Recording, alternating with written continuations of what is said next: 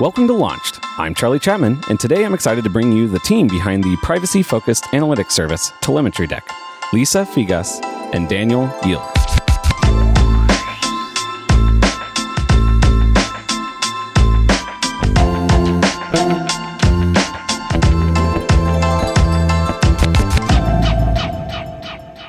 Welcome to the show. Hey, it's amazing to be here.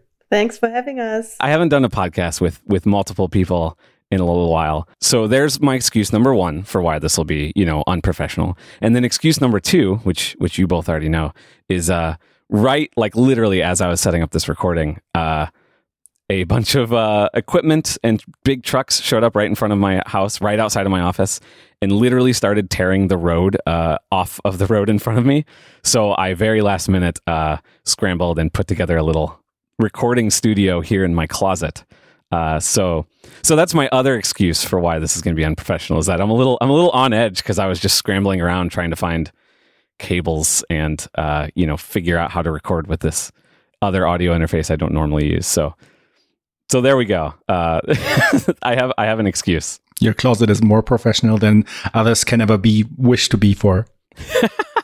I mean, I guess acoustically, this is like the optimal setup, right? That's what they always say. Oh, yeah. We'll just go ahead and try and lead right into things here then.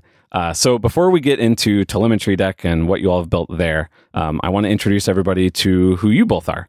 So we're going to start with Lisa, and I'll start out by asking the three questions I always ask to launch this show. So the first question is, where are you from? And then, do you have a formal education related to what you do? And then you can kind of talk about what your career was that led up to you meeting Daniel and starting TelemetryDeck. Okay, I give my best. So I was born in the former Eastern Germany and then lived there until 6 or 7. And then we moved to former Western Germany. And my whole school education and university I received here in Bavaria. We live close to Munich, like an hour ago. And I studied sociology, politics, and human geography. Oh, man. That's a good place in the world to do that, I feel like. Especially, there's a lot of things happening in all of those arenas. Yeah, and I studied during the conflict in Iraq. So I also started learning Arabic because I thought politics and Arabic might be a good career choice. There might be some relevance there. Yeah. But unfortunately, from semester to semester, less people attended the course. So they finally closed the Arabic lesson. Oh, wow. Just because it's so difficult, or? Yeah, it's very difficult because you write in the other direction. Yeah. And also you don't have vocals in the written language. So you have to know, is this a da or do or do or, So you have to learn very, very much, not only vocabulary. Yeah. Wow. I made my formal education is in German. We say Magister. I don't know how to translate it to English. It's like diploma, but just another kind of way to study. Oh, it's not major specific. Yeah, you have one main science. In my case, it was sociology and two other professions. And it's very common for people that studied sociology to go into marketing, because you in both professions you need to know how to separate the society in groups or clusters based on their interests and behavior. So I started my professional career after university in online marketing, and I was there for several years in different agencies. And my last is it occupation? was at Boxcryptor, a cloud encryption service, also based here in Augsburg, where I live. And there I had the chance to dive deep into privacy laws because the company offered end-to-end encryption, which is also a highly political issue when it comes to cloud security and things like that. And this allowed me to learn all the boring privacy law skills I have a good use now that we founded TelemetryDeck. Yeah, that's interesting. So you have the marketing background where obviously analytics is like a huge deal and the understanding of the needs there. And then you have the privacy understanding both legally and just people's needs in those areas. And yeah, that at least from my understanding of the TelemetryDeck story, those feel very, very much involved, both of those pieces. And we are strategically based here in Europe because the GDPR is like the first big privacy law. Yeah. And a lot of other regions, such as some states in the US, but also Brazil, India, and so on, they make like copycats of the GDPR. So it's for me, from my perspective, my knowledge is very easy to follow these regulations and give advice to our customers or use it in our marketing arguments. Nice. Okay. So, all right. So that leads you up to TelemetryDeck. So let's rewind. And then Daniel, we can go through those same three questions. So where are you from? Do you have a formal education related to what you do? And then what was your career that led up to TelemetryDeck? All right, cool. So I am also from Augsburg, Germany, tiny town in the very south. And I actually attended the same university as Lisa, but we didn't know each other back then. Oh, okay. I studied computer science with a minor in philosophy, which I later changed to multimedia and 3D design, I think. Ooh. My thesis was about what was back then organic computing, and today you'd call it AI, I think. Yeah, machine learning a couple years ago, AI now. Right. We'll have a new name for it in 2 years. So I've always been like a tinkerer and a developer, even in school and then later university. And I kind of fell into, like, I was a Linux guy. I was one of those really annoying Linux guys. And then I discovered that Macs have a Unix terminal, but also the sound works and the Wi-Fi works. So I was like, okay, now I'm a Mac guy. And I really went into like, I want to program these and whatever. And then the iPhone came out and I was so flashed. I couldn't afford one at first. But I think I saved up for the 3G back then, and you couldn't program them, but I started programming like these little web applications for them. The sweet solution. As soon as they announced with iPhone OS 3, I think, as they announced that there would be an SDK, I was like, okay, I gotta learn Objective-C now. And yeah, I wrote a little app. The app was one of the first 100 apps in the Apple App Store. Oh, wow. In the okay. iPhone App Store. It was just the tiniest app to help you concentrate during your studies. It's basically the Pomodoro method, but I don't think it had that name back then. It was just like, all right, it gives you a little timer, 10 minutes of concentration, and then it gives you a little ding, and it will like allow you a 2 minutes break or something. Yeah. That sold for $1 or €1, depending on which store you were in. And it paid my rent for a whole while. That's awesome. Yeah. That was, so you were there during like the gold rush era. Oh yeah. Those were the days. Like I wasn't in a position to really capitalize on that and just go all in, but I had a very tiny apartment and that was paid for. And that was really nice. Like at least rent wise, like I didn't own it or anything. For like, yeah, especially just making something on your own and then it making any kind of income is also always exciting. Yeah. So yeah, I got after uni, I got a job as an iPhone developer at various companies, and then got into a very tiny app development agency.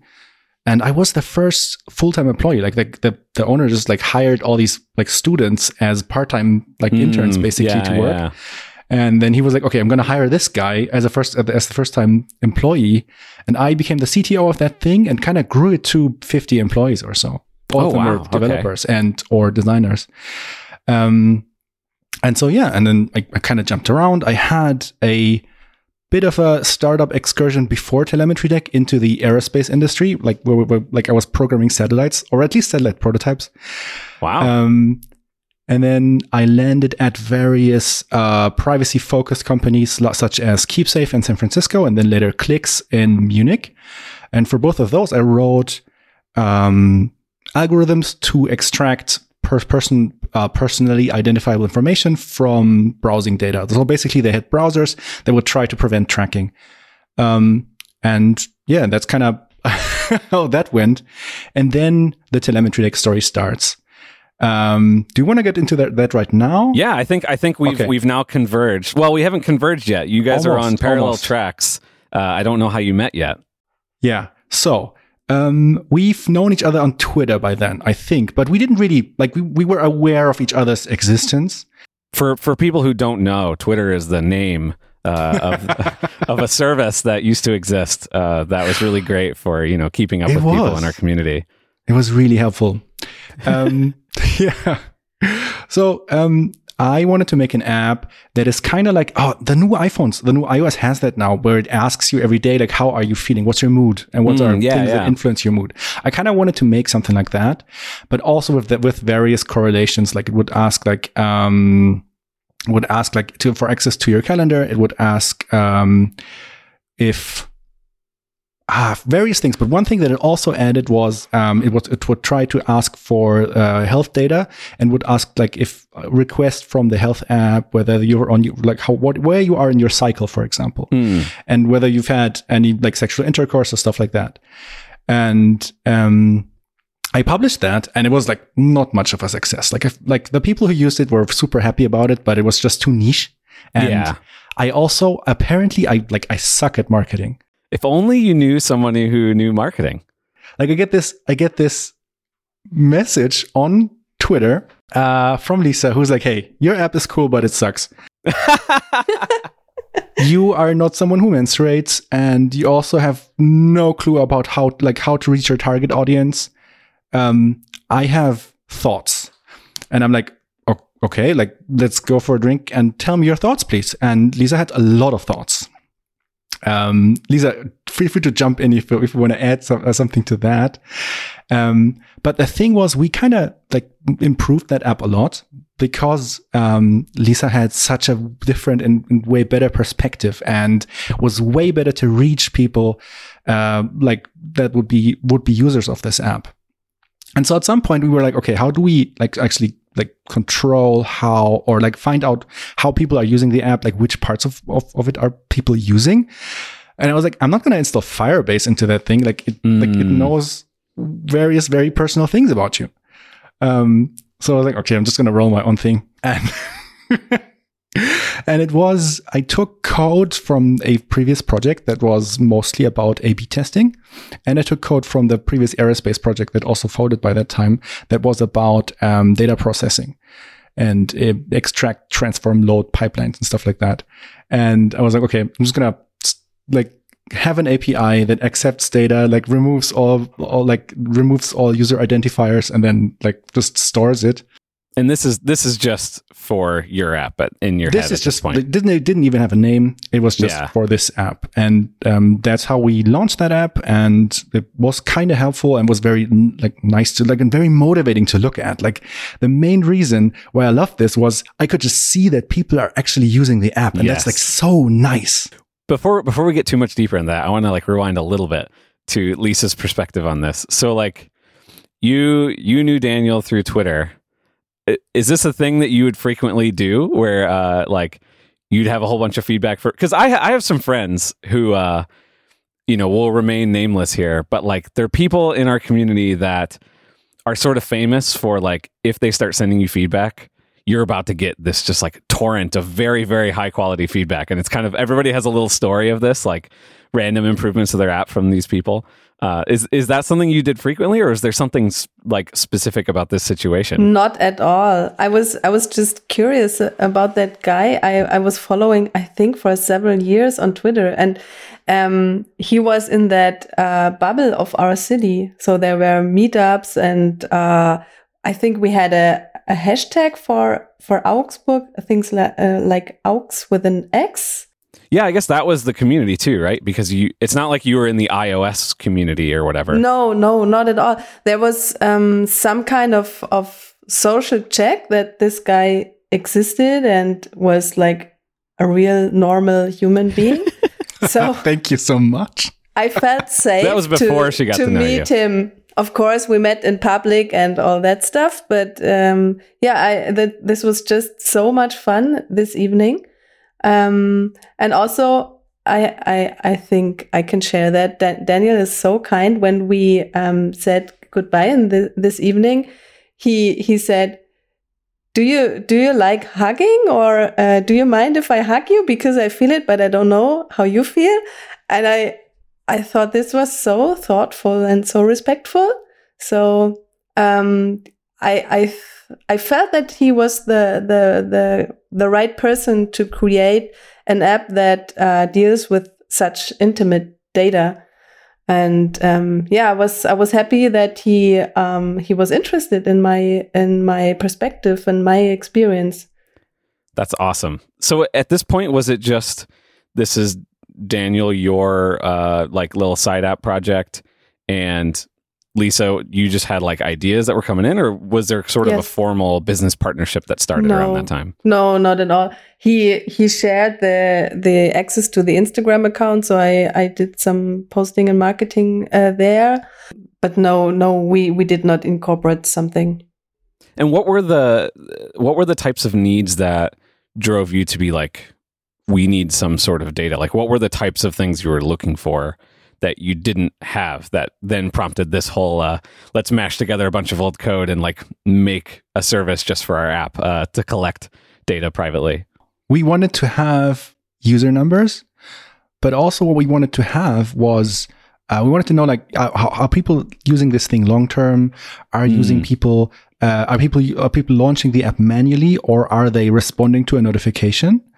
And also, like, what kinds of data are they entering? Are they entering the full spectrum of data, or are they very much concentrating on one specific subset or one specific slider where they could just enter their mood, but they wouldn't touch the other sliders or something like that? And that was because like just we wanted to like continue working on that app, and it was both a passion. Was a passion project for both of us. The app didn't make any money. It was never really monetized. We felt like we couldn't really ask for in-app purchase, and we tried to add Google ads at some point, I think, but it just completely like Google immediately blocked us. And we couldn't even integrate the we could integrate the SDK, but it would never show any ads, so it didn't really work. So weird. I think because we both wanted to work on this app, we needed some sort of motivation. Like, if it's not for money, then why are we doing this? And I think there was, at least for me, the reason why I really wanted to have some sort of analytics that shows, oh yeah, this part of the app, people are really using that, so it makes sense to polish it. It makes sense to improve it so that we can see even more usage. Yeah, that makes a lot of sense. Like, to fast forward a little bit, I'm very much a user for Dark Noise, and like one of the things that I really like looking at is which features are being used. Like, it's very fun to see charts for how many people are hitting play every day as a confirmation that real people are there, and that is nice. But what's really like genuinely helpful is like how many people are playing from a widget, like really, because a widget gives me lots of like marketing, and so it's worth spending time on. But like if nobody's using it, especially certain widgets, maybe I shouldn't spend as much time on those, and I should spend more time on like shortcut support because people are using that more or whatever. And that's the type of data. Yeah, there's no way to get that through like automatically through App Store Connect or anything. And so, yeah, to actually understand how people are using it is extremely valuable. I mean, in a proper, capital B business, it's really valuable to know what you should spend time on. But also for a side project, when you have a very, very limited amount of time, to understand what you should be like kind of putting your focus and polish on. Yeah, exactly. And so at some point, that was about, I want to say, the end of 2021, the end of 2019, I want to say, or the beginning of 2020. And what I wanted to do in 2020 was I wanted to go on a sabbatical with my wife. So me and my wife, we wanted to travel the world. And we had planned that for literally years. Like we had like saved up a lot of money, and we kind of both. This is a familiar story. We both like calculated or like manipulated our relative careers so that we would be able to either quit our jobs or take a year off. And so because she's a teacher and the school year ends in July, or around these parts at least, we wanted to leave in August of 2020 and just like, I think we would have started with the US and then like travel across Canada and then I don't know. So have you gotten to do that just to, no. skip over? I think I've told this before, but like we were planning a similar thing for our 10th anniversary to go to London. It was like this huge thing. And we finally actually did it this last summer. Oh, that's fantastic. It grew into a bigger thing because of the number of years since, but you should make that happen. Just as a total aside from this. Definitely. Like it's still like somehow it's going to be possible at some point, I think. Yeah. And so what I was thinking was, okay, I'm going to be traveling the world for a year. I'm not going to be like working like as a programmer, and I'm going to miss it. So what I'm going to do is I'm going to find like one of those MacBook ones, the really tiny ones. And then I'm going to just hack on a side project. And I think I want to hack on the analytics part, because I'm just going to like package this up and then maybe just offer it as open source software or whatever. You're thinking, just like this will be a fun open source library to help people. No pressure, just something to be creative with when I have the time, if I have the time. And then, of course, the pandemic hit, so we all stayed put. And so I was like, okay, I guess I'm gonna work some more on that because I'm kind of bored and have nothing else to do. I've recently listened to your episode with Leo Milik, and he kind of said the same thing. Like, this is a Corona baby. Yeah. I think we're starting to see the fruits of some of those Corona side projects that have flourished, in the couple of years since.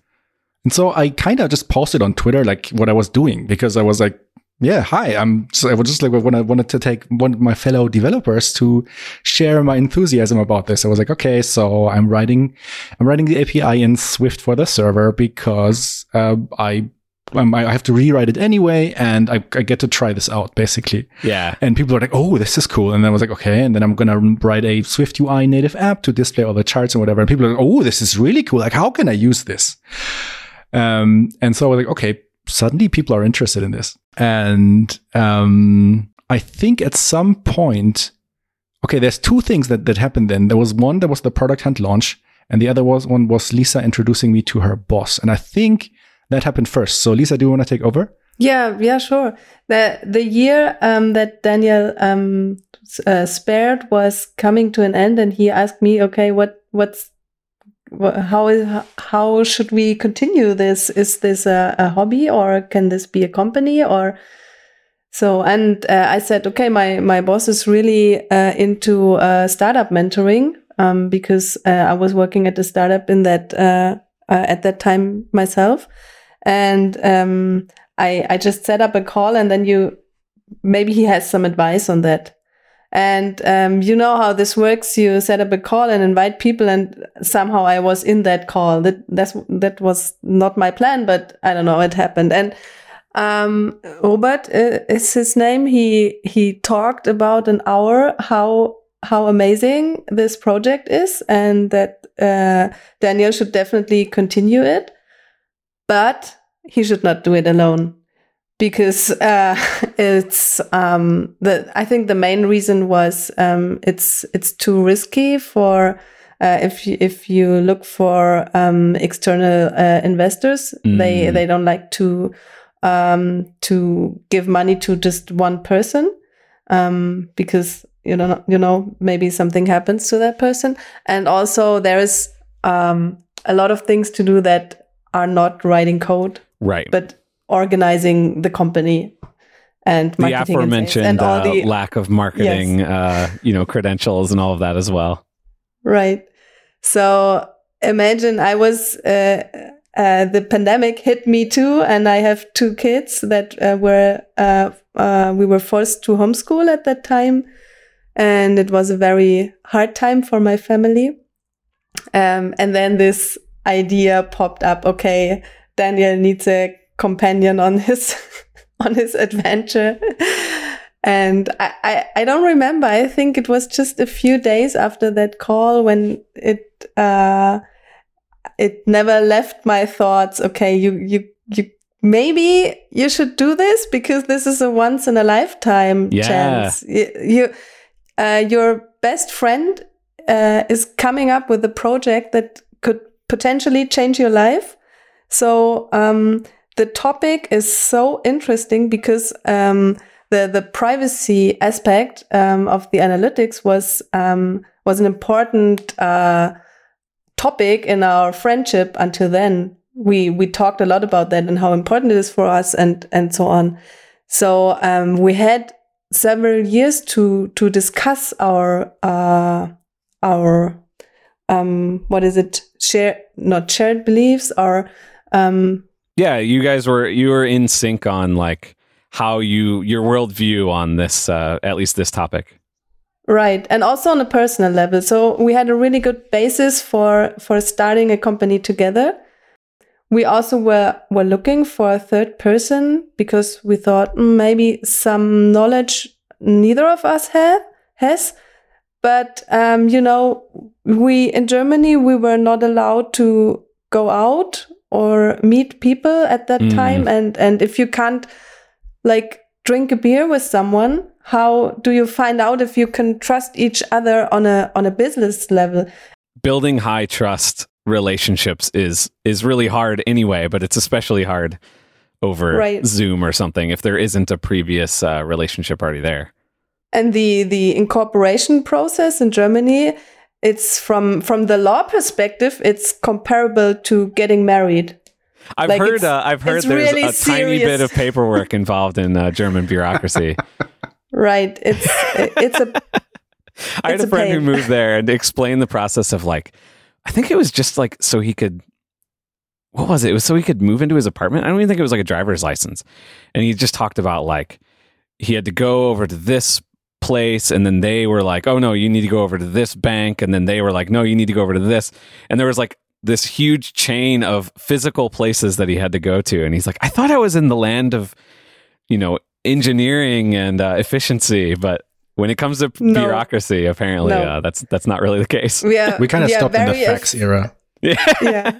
Do you still have fax we machines? have like faxes are legally binding. Yes, it's Germany, isn't it? Well, whereas emails aren't, like here at least. So like everyone faxes. Like not everyone. That's but, like, the reason. It's because of a legal thing with whether it's a binding contract. Incredibly stupid in my That's opinion. fascinating. There's apparently this like app on the App Store that's for doing faxes, and it is just like killing it in Germany for this particular reason. And I didn't know the reason why, but that makes a lot of sense. Yeah, we as a company, we have a website or a web application that we are customers of, where you pay them a few bucks a month, and then you can just send and receive faxes as PDFs, basically, which is of course way safer than sending those PDFs via email. Yeah. Wow. That's that's amazing. So what we basically like every week have to do because of some reason is print out a form, sign it manually,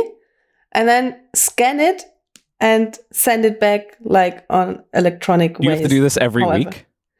Yeah, for some reason. we Yes, we received some grants and then they check in after a year.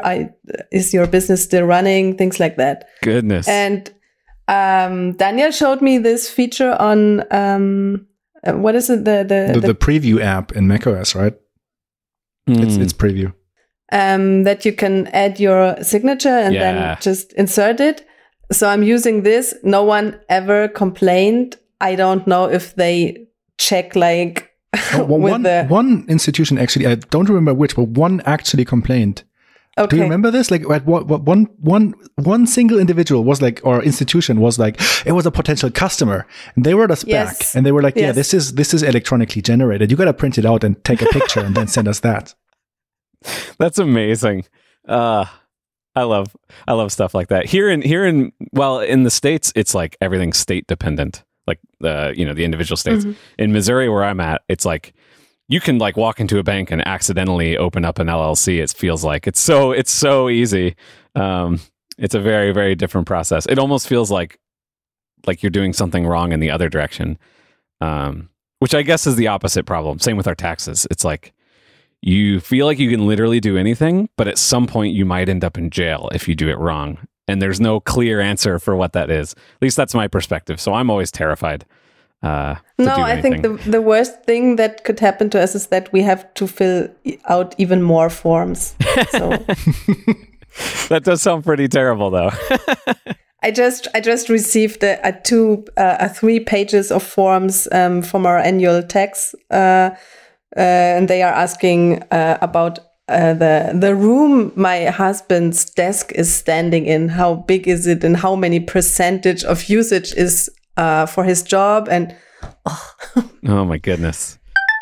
This episode of Launched is brought to you by Timing, the smartest automatic time tracking app for Mac. And good news, if you sign up today via timingapp.com/launched, you get 10% off your first bill. If you're someone who bills by the hour, Timing is a no-brainer solution for tracking those hours. But even if you're salaried or bill per project, Timing is a great tool for measuring how long you actually spend on a project and helps you make better plans for future projects. One great thing about Timing is automatic tracking.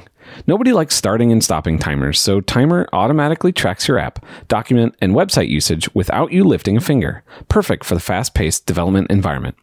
Timing is chock full of features tailored for developers like automatic categorization, intelligent meeting recognition, and team collaboration features. One really cool feature is cross-device tracking. Unique to Timing, it imports your iPhone and iPad usage data from Screen Time, offering a complete picture of your digital life. You can try out Timing for free for 30 days, and if you like what you see, you can use the URL timingapp.com/launched for a 10% discount on your first bill, and that link will be in the show notes. So if you want to stop guessing and start maximizing your productivity, Timing is your go-to solution. Thank you so much to Timing for sponsoring this episode of Launched. So you ended up with you two, went through paperwork to decide to do a startup, make this like a proper business. I'm assuming that very quickly it was obvious that you both had very clear skills that were very different than each other. So was the sort of breakup of the work pretty clear cut, or how was it like forming kind of a business relationship at the beginning? We discuss.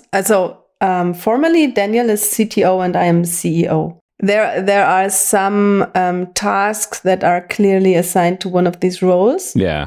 Like I would say on a regular basis, we discuss who likes to do one task better than the other, or for which person is some task like easier or quicker or whatever. So this is one of our values, that we try to respect the mental health of each other. And we found out that we run on different operating systems, and we try to take care of that. So when it comes to good hours for setting up a meeting, or when it comes to paperwork or reminders or things like that. So I think the biggest, can I say that, misalignment between task and role was when Daniel last year did a really deep dive into the process of building a company and inviting business angels as investors. We had to set up a really big contract of about 20 pages. And 36. Okay. So you see that he learned it by heart, and he explained to me the pros and cons of every paragraph, and I was so impressed by that. And this is, of course, I'm happy that he does that, and I take care of other things that he just don't like, and it's totally fine. It's great when you are two people. I don't know. Yeah. It's a little bit easier to just have a conversation and go through everything. But for the next month and years, I think it will be we stay at this smaller team, so we can go on and cultivate this kind of working together. Yeah.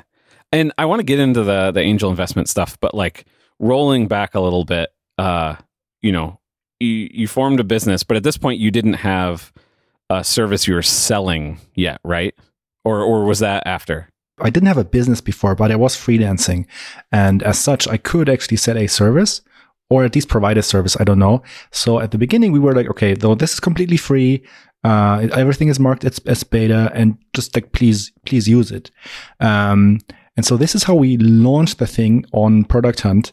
And I was like, okay, if, I don't know, 300 users sign up and actually start using it, then we can like follow we can continue like actually incorporating this thing. And so we put it on Product Hunt, and I have this big whiteboard in my kitchen. And so every time someone would sign up, I would make a tick. And in the first 2 days or so, or even overnight, we had like 600 ticks. Oh my goodness. Or tick marks, or yeah. And so I was like at the beginning, I was like a bundle of nerves. I don't know if Lisa, if did you even realize how excited I was about this? I don't know. But I was a bundle of nerves. I was like really like every time something came in, I was like, okay, will we get over the threshold? Will actually this be a viable thing? Because otherwise it doesn't make sense to like make it bigger, right? And at the end of like after a few days, it was clear like, okay, yeah, this is actually businessable. And so we were like, okay, cool. Then let's go there. Let's go into this direction. And then there's different forms of incorporation. And once we reached the smallest one, which was enough to actually like write invoices and stuff like that, then we actually started like accepting payment and actually making the service a paid service for larger customers. And we kind of grandfathered in people, I think, and we gave them like very. We had lots of. I remember we had lots of discussion about like how should the pricing be, what are other services asking for, how do we communicate this to the existing community? Like, will people just like get up and leave because they feel betrayed that this free service is no longer free? But yeah, that actually went off pretty well. So yeah, what we had at the time is we had a Slack channel that was like where we kind of funneled people in. That still exists, but I kind of don't want to maintain it anymore because it's actually like it doesn't really scale for support reasons or whatever. But back at the time, that was ideal because like just like there were, I want to say maybe 20, 30 people in there, and they were all very enthusiastic TelemetryDeck users. And so what we did was like, we just like wrote our plans in there and we were like, okay, so hey community, what we want to do is we want to ask for money. And these are the price points that we're thinking of. And these will be monthly. And then what do you think basically? And we heard some feedback, and I think we even changed the price a little bit. And then like with the second version of the prices, that's what we kind of implemented using Stripe. And because we asked the community and various other people beforehand, and because we tried to be very respectful with and very gentle with the upgrades, this went off without a hitch. And I think in retrospect, we probably might have been too gentle even. Yeah. Because that's one of our problems, if I may say so, that we don't ask for enough money. We try to be very nice because we want people to use our service. We want people to be super happy, and that will continue, of course. But even when we increased our prices a year later, or was it 2 years later, Lisa? And I think it was a year later. Yeah. We doubled the prices, and no one even blinked, basically. So maybe that's even that is too low. I don't know. But yeah, I think it's tricky with enterprise software like this. Like, this is something that's interesting. I wasn't there at the beginning of RevenueCat where I work now, but like thinking about it, and obviously they're a little different because like you're touching people's actual payment method, but still, like integrating inside of somebody's app requires this like high amount of trust. And so at the very beginning of something, it's like you have to build that trust and reasonably, somebody, Netflix probably shouldn't add TelemetryDeck whenever it first came out, right? Just because like it hasn't proven itself at that point. So it takes time to build up that trust, and then like your prices and everything can reflect that. But there's like a delay there that happens, right? And it's a tricky thing because it's like you're not necessarily changing the service, you're changing the degree of trust, which really, really matters. But from a user's perspective, if they're already in, it makes it kind of like awkward, I guess. Oh yeah. I think we were very gentle to our existing customers because we gave them a heads up. Prices are changing, and a lot of people used the chance to get the old price and can still use it. I think it was in April, I guess. So it's like over half a year now, and I think this was very fair for the community and the new customers. They don't even see the old prices because they are nowhere online anymore. That's cool. So whenever you were first starting, you said you had like 600 people signing up when it was free. What was kind of the mix of people you're having? I'm guessing, especially at that stage, it was almost entirely like small indie side project type companies. Yeah.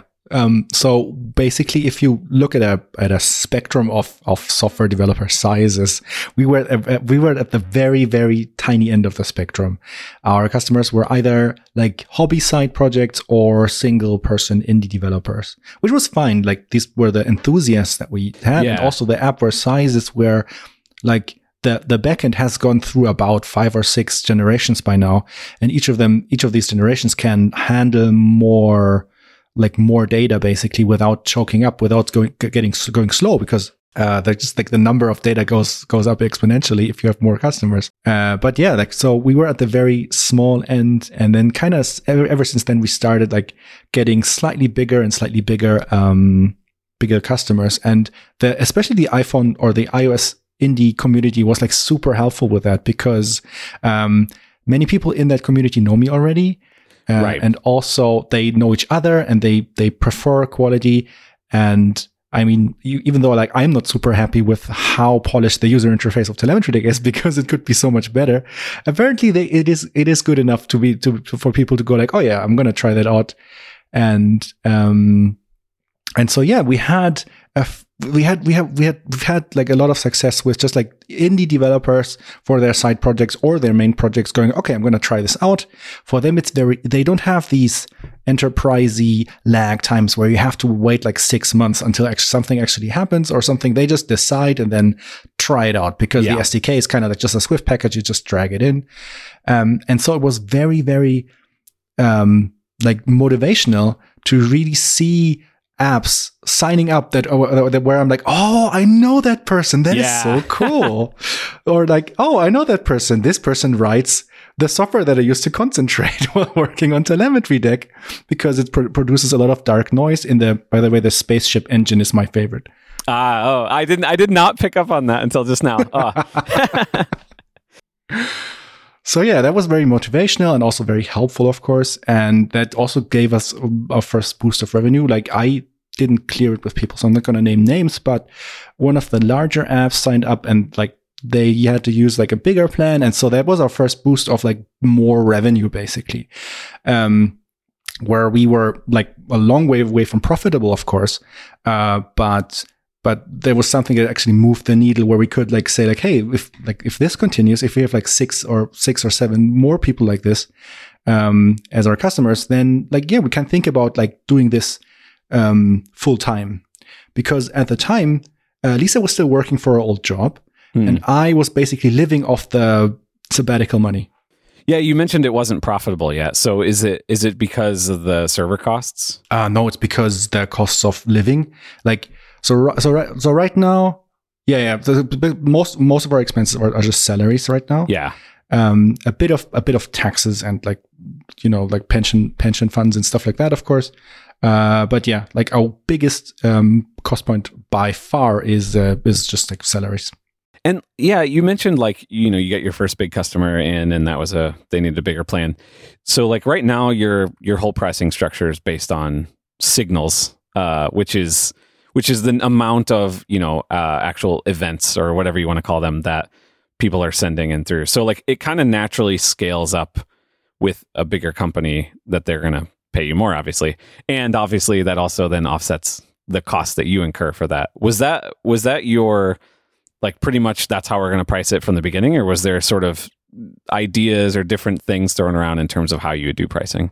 We added the thing that we grow with our customers. Mm-hmm. We added this just this year in the April's price increase. It is now part of our I only know the German word, the AGB. Daniel, can you help the terms? The end user license agreements. Yes, that if you hit your threshold of your actual plan with the signals 2 months in a row, then we'll upgrade you automatically. So this gives us it reduces the work with upgrading people manually, which is, we have customers from all over the world. There's time zone issues and things like that. Everything is like written by email. If we can reduce that, this is very helpful for us. So that's why we decided to add this change in the payment. In terms of it automatically happening. Right. And you mentioned another aspects of signals. Maybe we can explain that a bit too. Sorry, Daniel. We have when you start when you create an account, you get like 100,000 signals for free every month forever, and this is working fine for smallish apps with not a lot of users, or our customers can decide what actions they want to track. So you have a little bit of wiggle room, how much signals you actually send to us. And if you hit that threshold, then we ask you to upgrade to a paid plan. And we have some nudging installed for motivational reasons. So in the moment when your, let's say, 100,001st data point enters our server, you are blocked. You don't see your data for the rest of the month. We still take your information and process it. Oh, okay. So it's not blocking. If you go over your limit, it's not like you lose all that data. The sort of motivator is you can't look at it for the rest of that month. Right. And okay. If you change to paid plan or upgrade your plan, then you will able to see everything. If not, it stays blocked, but you can see data again starting first of the next when month. The month starts over. Right. Yeah, that seems reasonable. I really like that when your business model allows for you to like have a natural growth with company. What you said, we grow when you grow kind of thing. It felt very natural to start with that. Like we kind of wanted to align our motivation with those of our customers. Yeah. Especially like starting from back when it was just as a hobby side project. It just makes sense, I think. And also like just implementation wise, it was the easiest way to implement this. And we thought every now and then of changing this. Like, for example, some of our competitors, they charge by users instead of like events. Right. And the thing is though, you can't really like, our costs align with signals. And so, for example, if you have 7 users, but you send like 400 events per user, then you're going to incur a lot of data, exactly. Even though you only have 7 users. It creates a nice incentive where it's like your users are also motivated to be good citizens isn't the right word, but like if it's worth it for them to send a crazy amount of signals for some specific reason, then that's fine. But then, that payment is incurred to them. Otherwise, it encourages people to like be kind of efficient with those signals, which helps with your growth over time, scaling to bigger and bigger amounts of data that you can process. And an additional upside is that it also encourages people to be very careful with the data, because they only collect data that they actually need, which is like in line with our whole privacy focus. I jumped over that, but like definitely the pitch now in my memory from when this all was coming out is that was the pitch then is, this is the analytics service for people who want to be privacy focused. We kind of hinted at it at the beginning. Was that pretty much from the get-go your thinking and your marketing? Yes, yeah, absolutely. Yeah. I think at the beginning it was only, we will be at the same analytics service as, let's say, the analytics part for Google Firebase, but with privacy. And now it's like, okay, we want to be that, but we also want to be a slightly more user friendly. We want to be more helpful in automatically surfacing the data that you need. And there's like a lot of like plans in that direction. But so far, we haven't like materialized all of those.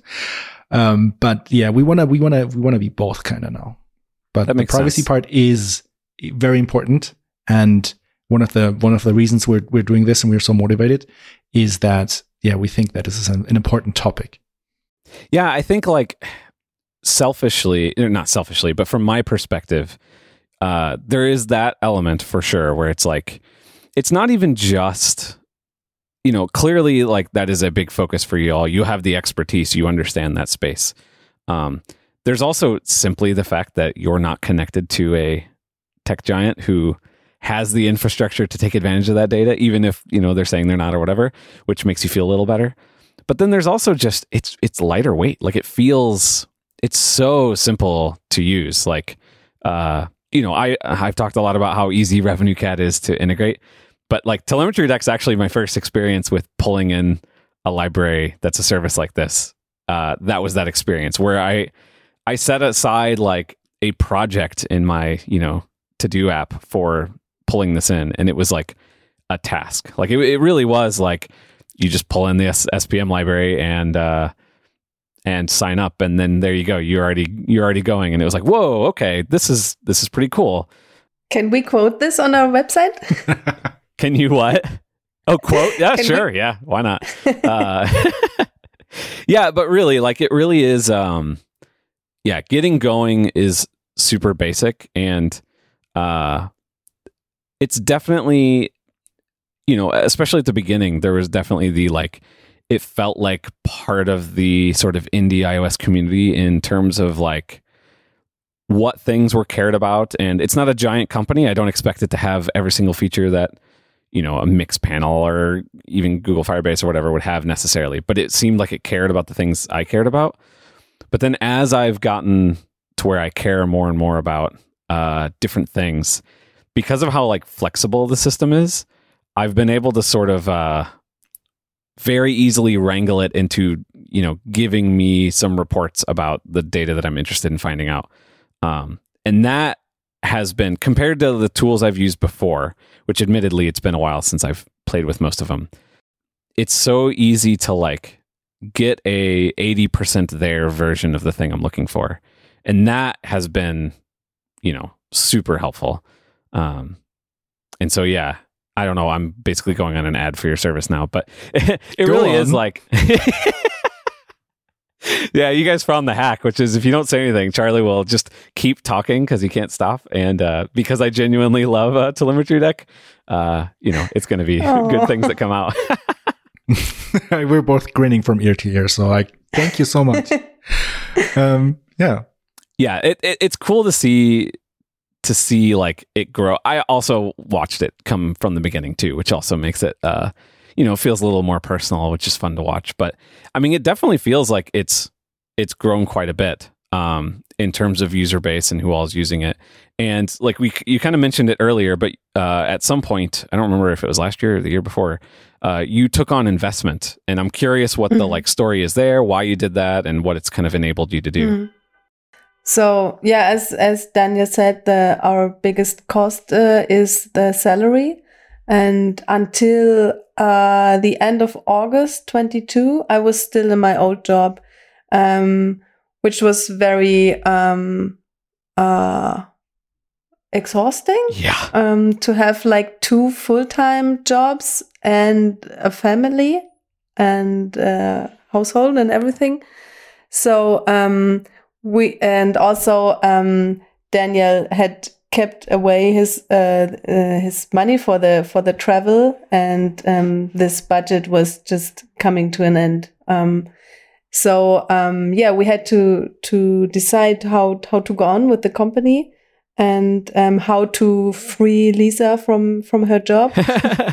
And we found this network of women that want to support other women building a business, and they understood the problem that there are not so many companies founded by women or with the women in the team, and especially in the tech area. There was a really good support in that network, and we found 6 so-called business angels that invested in our company. Not like 1 million or so. Sure. I don't think we share the exact number, but it kept us going for a while with our salaries and with some license cost and smaller marketing campaigns and things like that. Nice. So I think 2 of these women are data privacy lawyers themselves. Wow. That feels very relevant. Yeah. Right. And they immediately understood what we are doing and how important it is. And so we have our own personal team of mentors and supporters, and especially support us with their network, and they are really well connected because of this network of women that want to support women owned businesses. And this is how we get in touch with bigger companies and profit a lot also from the marketing and PR perspective. Yeah. Well, that's cool. Okay, so it was basically taken on to extend runway, and also has all these benefits of a network of advisors and like people who understand the space and you can bounce ideas off of and everything. Yes. You're looking for people that are not only giving you the money, but can help you with something else. For example, knowledge in the privacy law area or network or things like that. And we have a really good match in that area. In that perspective. I'm sorry, I'm missing the important vocabulary, right? I think you understand that we are really happy with our business angels. Yeah, no, I mean, it sounds like it's a really good partnership, as well as, the obvious, like just cash and runway are also helpful. And the marriage of those two is obviously a big deal. So since then, how has the business been going? Are you growing kind of how you're hoping to? And like one thing I'm curious about is the market segment changing at all from that sort of indie small developer long tail cohort that you were sort of targeting at the beginning? So one thing that we did that was really important at the beginning of the year, or I think end of last year, is we went into we rented a cabin in the woods. In the winter, it had one of the walls was completely glass. You could like see over the snowy mountains. It was really nice. And we just spent a weekend in the woods, cooking, drinking wine, and plastering that window wall full of Post-its. Oh man, that sounds awesome. I actually learned that Lisa has a very specific way of like pulling Post-its off the block. Like you're not supposed to pull it from the bottom upwards, because then it kind of curls inward. Yeah, and so it doesn't stick flush against the wall. Right. So you gotta have to pull it from the side or something, and then it kind of sticks flush against the wall and it kind of stays there, which is very cool. This is the most important lesson from this podcast for the listeners. I mean, that's a good point though, because then you end up with a wall of all these like sort of flipped up post-it notes. Yeah. And so what we did, we were kind of like, okay, how, like, what are our, which ones are the customers that we want to reach, and how can we reach them? Like, what are the features that we should work on? Like, what are the messages that we should do? Like, how should we continue? Like, let's have a little bit of a plan. And one of the most important decisions we made was that before we kind of were like, okay, we're in analytics, and analytics people kind of talk to the marketing people. So these must be our customers, but we kind of didn't make headway. But where we did make headway without even trying was with developers, because we really are able to very well talk to developers, because we're just very nerdy people ourselves. Right. And so we were like, okay, is there a thing where we can like just like talk to the developers, and they will kind of like bring us into their like jobs, and they will bring us into their project? And we kind of Googled around a bit, or duck went around. And found out that there's actually a whole like emerging field of like developer marketing. Like, please do not make me watch the webinar. Just tell me what the price is. Just give me the documentation instead of like paywalling it or whatever. And we were like, hey, we're doing half of these things already. And so we were like, okay, so this year, let's try marketing to developers. So we're not a B2B business. We're not business to business. We're B2D, business to developer. And that really was very helpful. So when we started focusing on that, it was really we got an immediate response. We got so we improved our website, we improved our messaging, and we kind of leaned into what we were already doing, like just the whole word of mouth. We stopped wasting time on other things. I would say. Yeah. And other things, meaning things that were geared more targeting towards the wrong audience. Yeah. In your arguments and in your posts and marketing campaigns and things like that. So you're focusing on the developer, and what exactly do you mean by that? Like, does that mean, the developer within an org, like the ICs themselves, or are you meaning more like those smaller to mid-size indie developers where the sort of head of the company is a developer? Like, what's kind of that cohort you're talking about when you say that? Well, fair. Okay, so one of the really important customers are still the indies. Those kind of keep us afloat, and they keep us well known, and they talk about us, which is super important, because we find that once someone knows about us, they realize like the value that we can give them, and they are very likely to actually try us out, or at least read about us. Yeah. Whereas like our main problem basically is getting known. So hi, launched listeners. So the indie community is very important, but also many indie developers, or many just developers in that kind of community, they will have a day job, and then they will go to work one day, and the product owner will be like, hey, so we need to add analytics, and then that person will hopefully raise their hand and say like, hey, I know a good solution for this. And so that's really important too. And also that gives potential customers a lot of trust if we are used by more people. And of course, what that also means is like that, like a secondary like audience is then like people who are basically product owners. They don't have to be developers, but they are kind of technically minded because they are developing an app as a product, even though they have employees who do the coding for them. Maybe like they still think about like how to improve that app. And so those people are a way better audience and target audience than just marketing people. And Lisa always says that the marketing and developers hate each other, and we kind of can make that disappear. That hate. And the third important target group is people who work in compliance. So because of the GDPR, there's like a whole bunch of people that are like internal or external data privacy officers or data privacy lawyer. Isn't that like a required position once a company is a certain size? Yeah. Yes, right. And I talk to this kind of people mostly via LinkedIn because they are very well connected there. Yeah. And very visible and findable. And these are the ones that get asked, okay, we want to avoid Google products, or we don't want to send data to the US, or things like that. It's an important thing here in Europe. They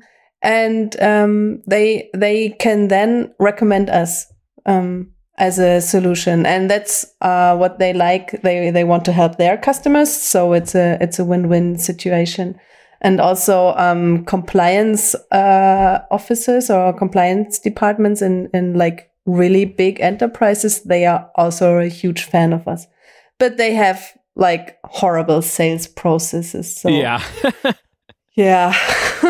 So what I'm curious, like for both of those, for the developer focused, marketing conversations and for the compliance officers, like what are the types of things? You said you're focusing less on things that aren't as important for those and more on things that are. What are the types of things? Like what's something for switching to developers? Yeah, we don't write like white papers. That white papers are very important when you do enterprise marketing because people want to download something and print it out and bring it to a meeting to show that it's a serious thing, right?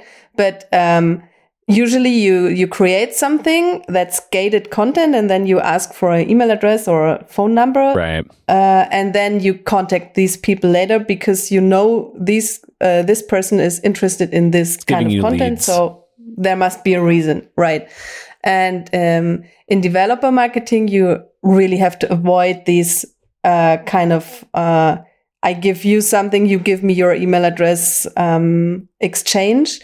They'll bounce very fast, especially somebody who's looking for something privacy focused, probably more so. Yeah.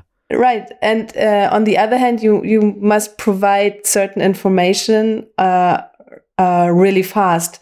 Daniel mentioned the pricing. It's very important that you show your prices and not only have these contact sales buttons. Yeah. And the other thing is that you need to have a really good documentation.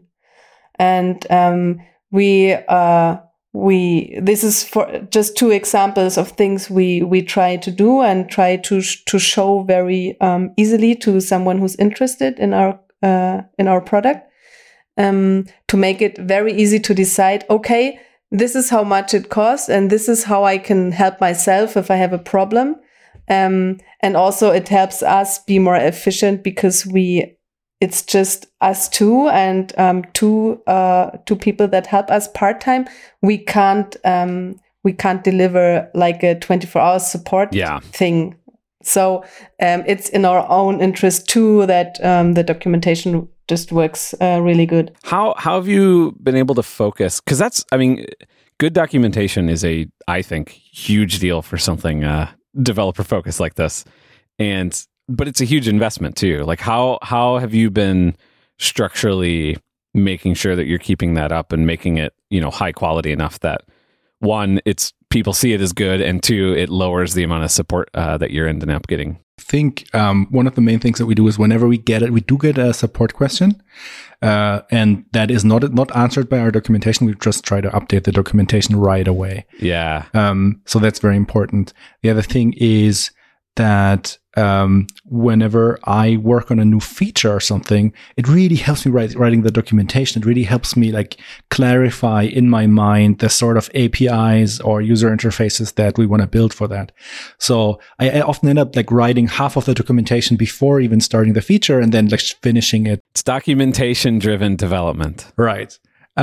We do a lot of test driven on the back end, but documentation driven is also very important. Yeah. I think it's a big deal if you want it to feel natural. Because whenever you're having to write a doc or a guide and it's really awkward, it's very quick that it's like, oh, this is how everybody's going to experience this. It may have made sense technically. What we also have is our documentation is just a bunch of markdown files that's in a public GitHub repo. So if you find a problem with them or have a suggestion, you can just file a pull request against that thing. Do you get that a lot? No. we get like once every 2 months or so, we get a pull request. Hey, but that's enough to be able to sell that as a story, though.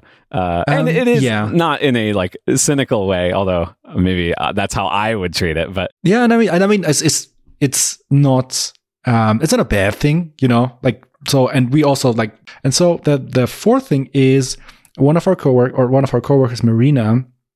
They are our technical documentation writer.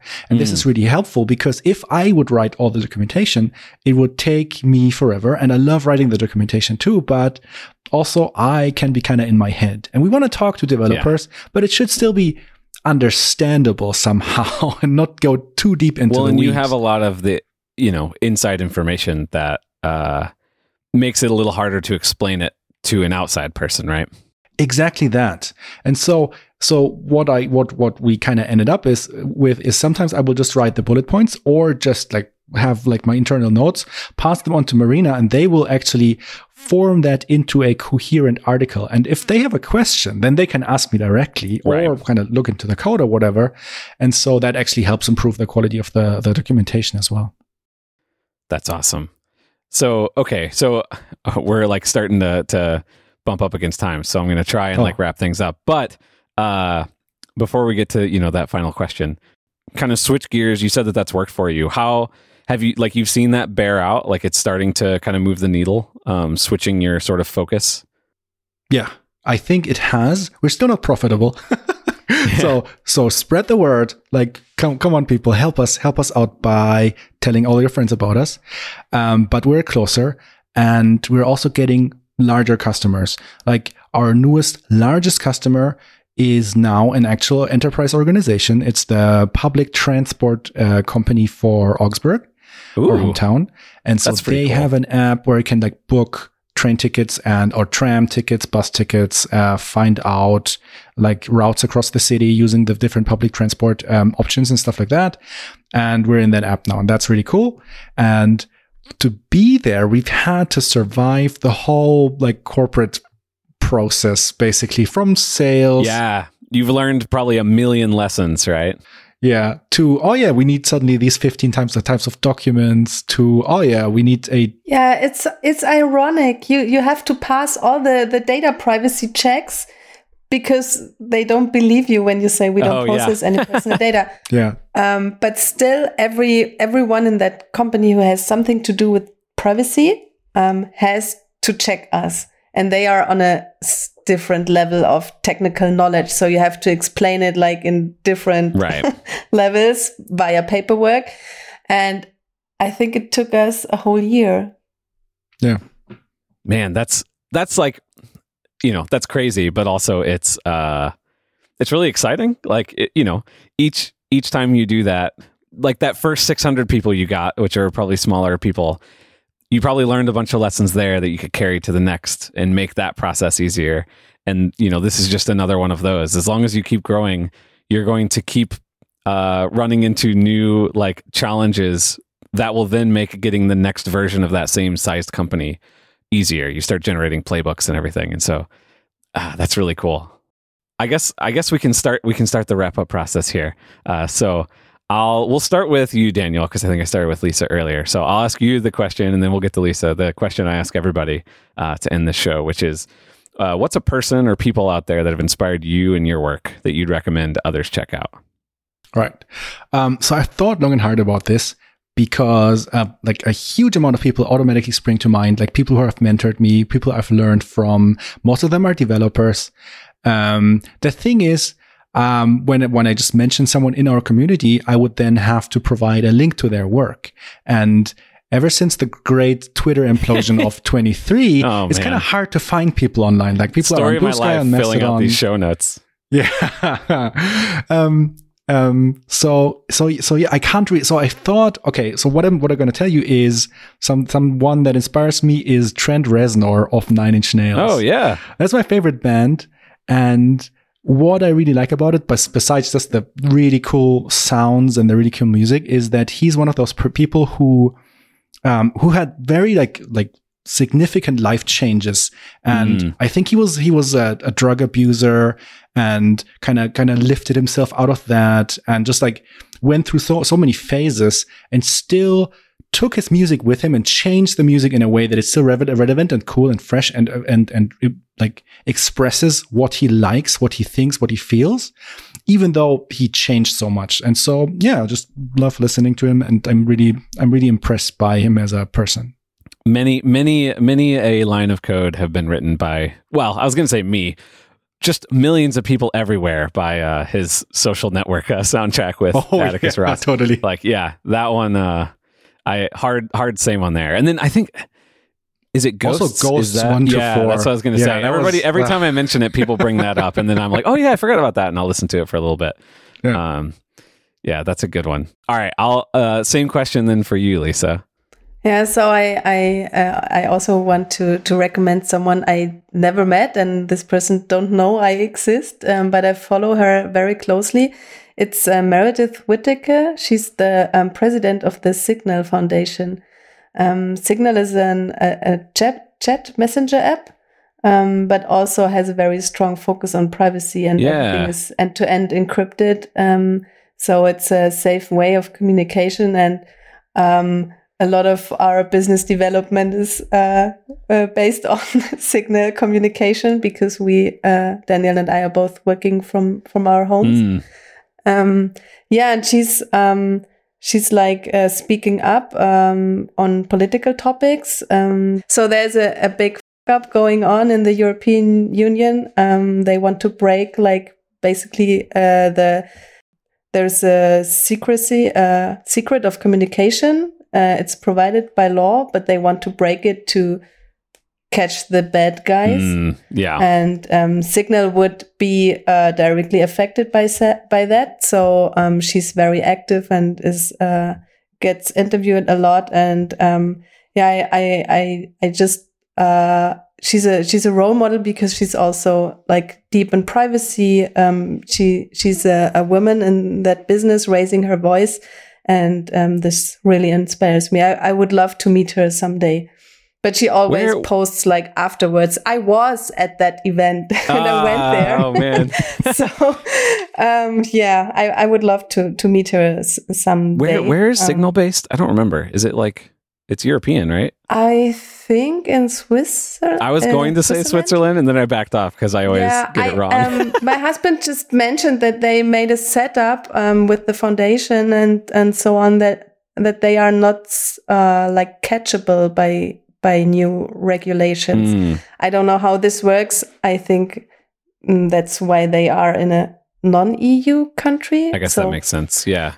But I'm sorry, I'm not sure about that. No, I was just curious. That would be, I mean, it affects you all too. Obviously, it affects everybody, but in terms of business, like all of the kind of flare-ups of anti-encryption laws that have been popping up, and then like not necessarily going away, just kind of fizzling away in awkward ways. Yeah. It's definitely been uncomfortable. For everyone who's interested in that, because it's a very important days when it comes to the final process of this thing becoming a law, check out the hashtag chat control. You can find, okay. Yeah, you can find it in social media. A lot of people are writing about this, and it's a lot of European countries are blocking it. So they just postponed, Daniel, what is Abstimmung? Where people raise their hands and they yes or no in the majority. What is it called? A vote. Oh, yeah. Oh, a vote. Yeah. They just cancelled or postponed a vote because they knew that not enough European countries would agree. So hopefully this thing gets cancelled, but it's like a crime in privacy policy lawmaking. And even Ashton Kutcher is involved in that, but I leave that hanging on here as a spoiler. Okay. Go on a deep dive into that if you want to. All right. And he's not playing a good role in it. Oh, no. Okay. Interesting. I'll have to look that up after this. Cool. All right. Well, thank you both for joining me. I am as I said multiple times, I'm a very happy customer of TelemetryDeck. I've really enjoyed it. It's been, sometimes I think abuse is the wrong word, but like it is my hammer, so everything is a nail. I often use it to solve problems where there's a better tool for it, but I know I can do it much faster in TelemetryDeck. And so there's been a bunch of cases where I've like sprung something in there really quick in a quick and dirty way, and then maybe I'll go use something else otherwise. But the ability to quickly spin up insights is what they're called, but graphs that showcase something interesting. I'm trying to solve some problem, or are my users doing XYZ? That has been extremely satisfying. So you get an invitation for a case study afterwards, because I'm really interested in learning more about that. Well, yeah, I definitely, I as I've already shown you, I will talk a lot about it. So. Oh, thank you so much for having us, though. And I don't know about Lisa, but I am like a really, really heavy user of dark noise as well. So the respect goes both ways. That's very kind. Thank you. I'm a heavy listener of your podcast, so I never miss an episode. Oh, wow. Okay. Well, thank you. Now I'm blushing. So we'll move on from the talk about me. So where can people find both of you and your work? We'll start with you, Lisa. You mean the social accounts? Yeah. Oh, well, on the internet or not, Okay. So right now I'm very active on LinkedIn. You can just look up my name. There's not so many people with my last name. And when I blog, everything shows up on the TelemetryDeck website. We also post everything we write in our newsletter that comes like every 2 weeks. And on the network we don't mention, I am at meet_Lisa. And I just created a Blue Sky account, but I don't know how the handle is, because it was like somehow different because it was already occupied. Okay. So, well, yeah. I'm not sure if you are, if you are allowed to post Blue Sky links on Twitter, or if you get blocked immediately. I'm not sure. Who knows when this episode comes out? There might not even be a Twitter to go to. It's always a mystery. Right. All right. And then Daniel. Right. Yeah. So let me start with TelemetryDeck.com. That's where you can find everything TelemetryDeck, and everything else is linked from there as well. I'm mostly active on social networks on Mastodon. So you can find me at daniel@social.telemetrydeck.com. By the way, Lisa, you are Lisa at social.telemetrydeck.com, but you post not as often as I do.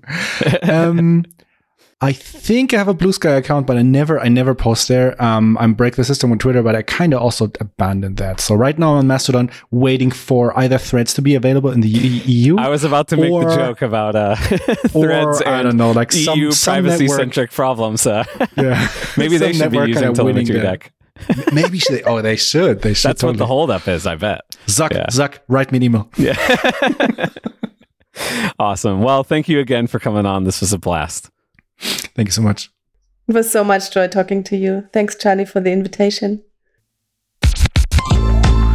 Thanks for listening. This episode was edited by Jonathan Ruiz.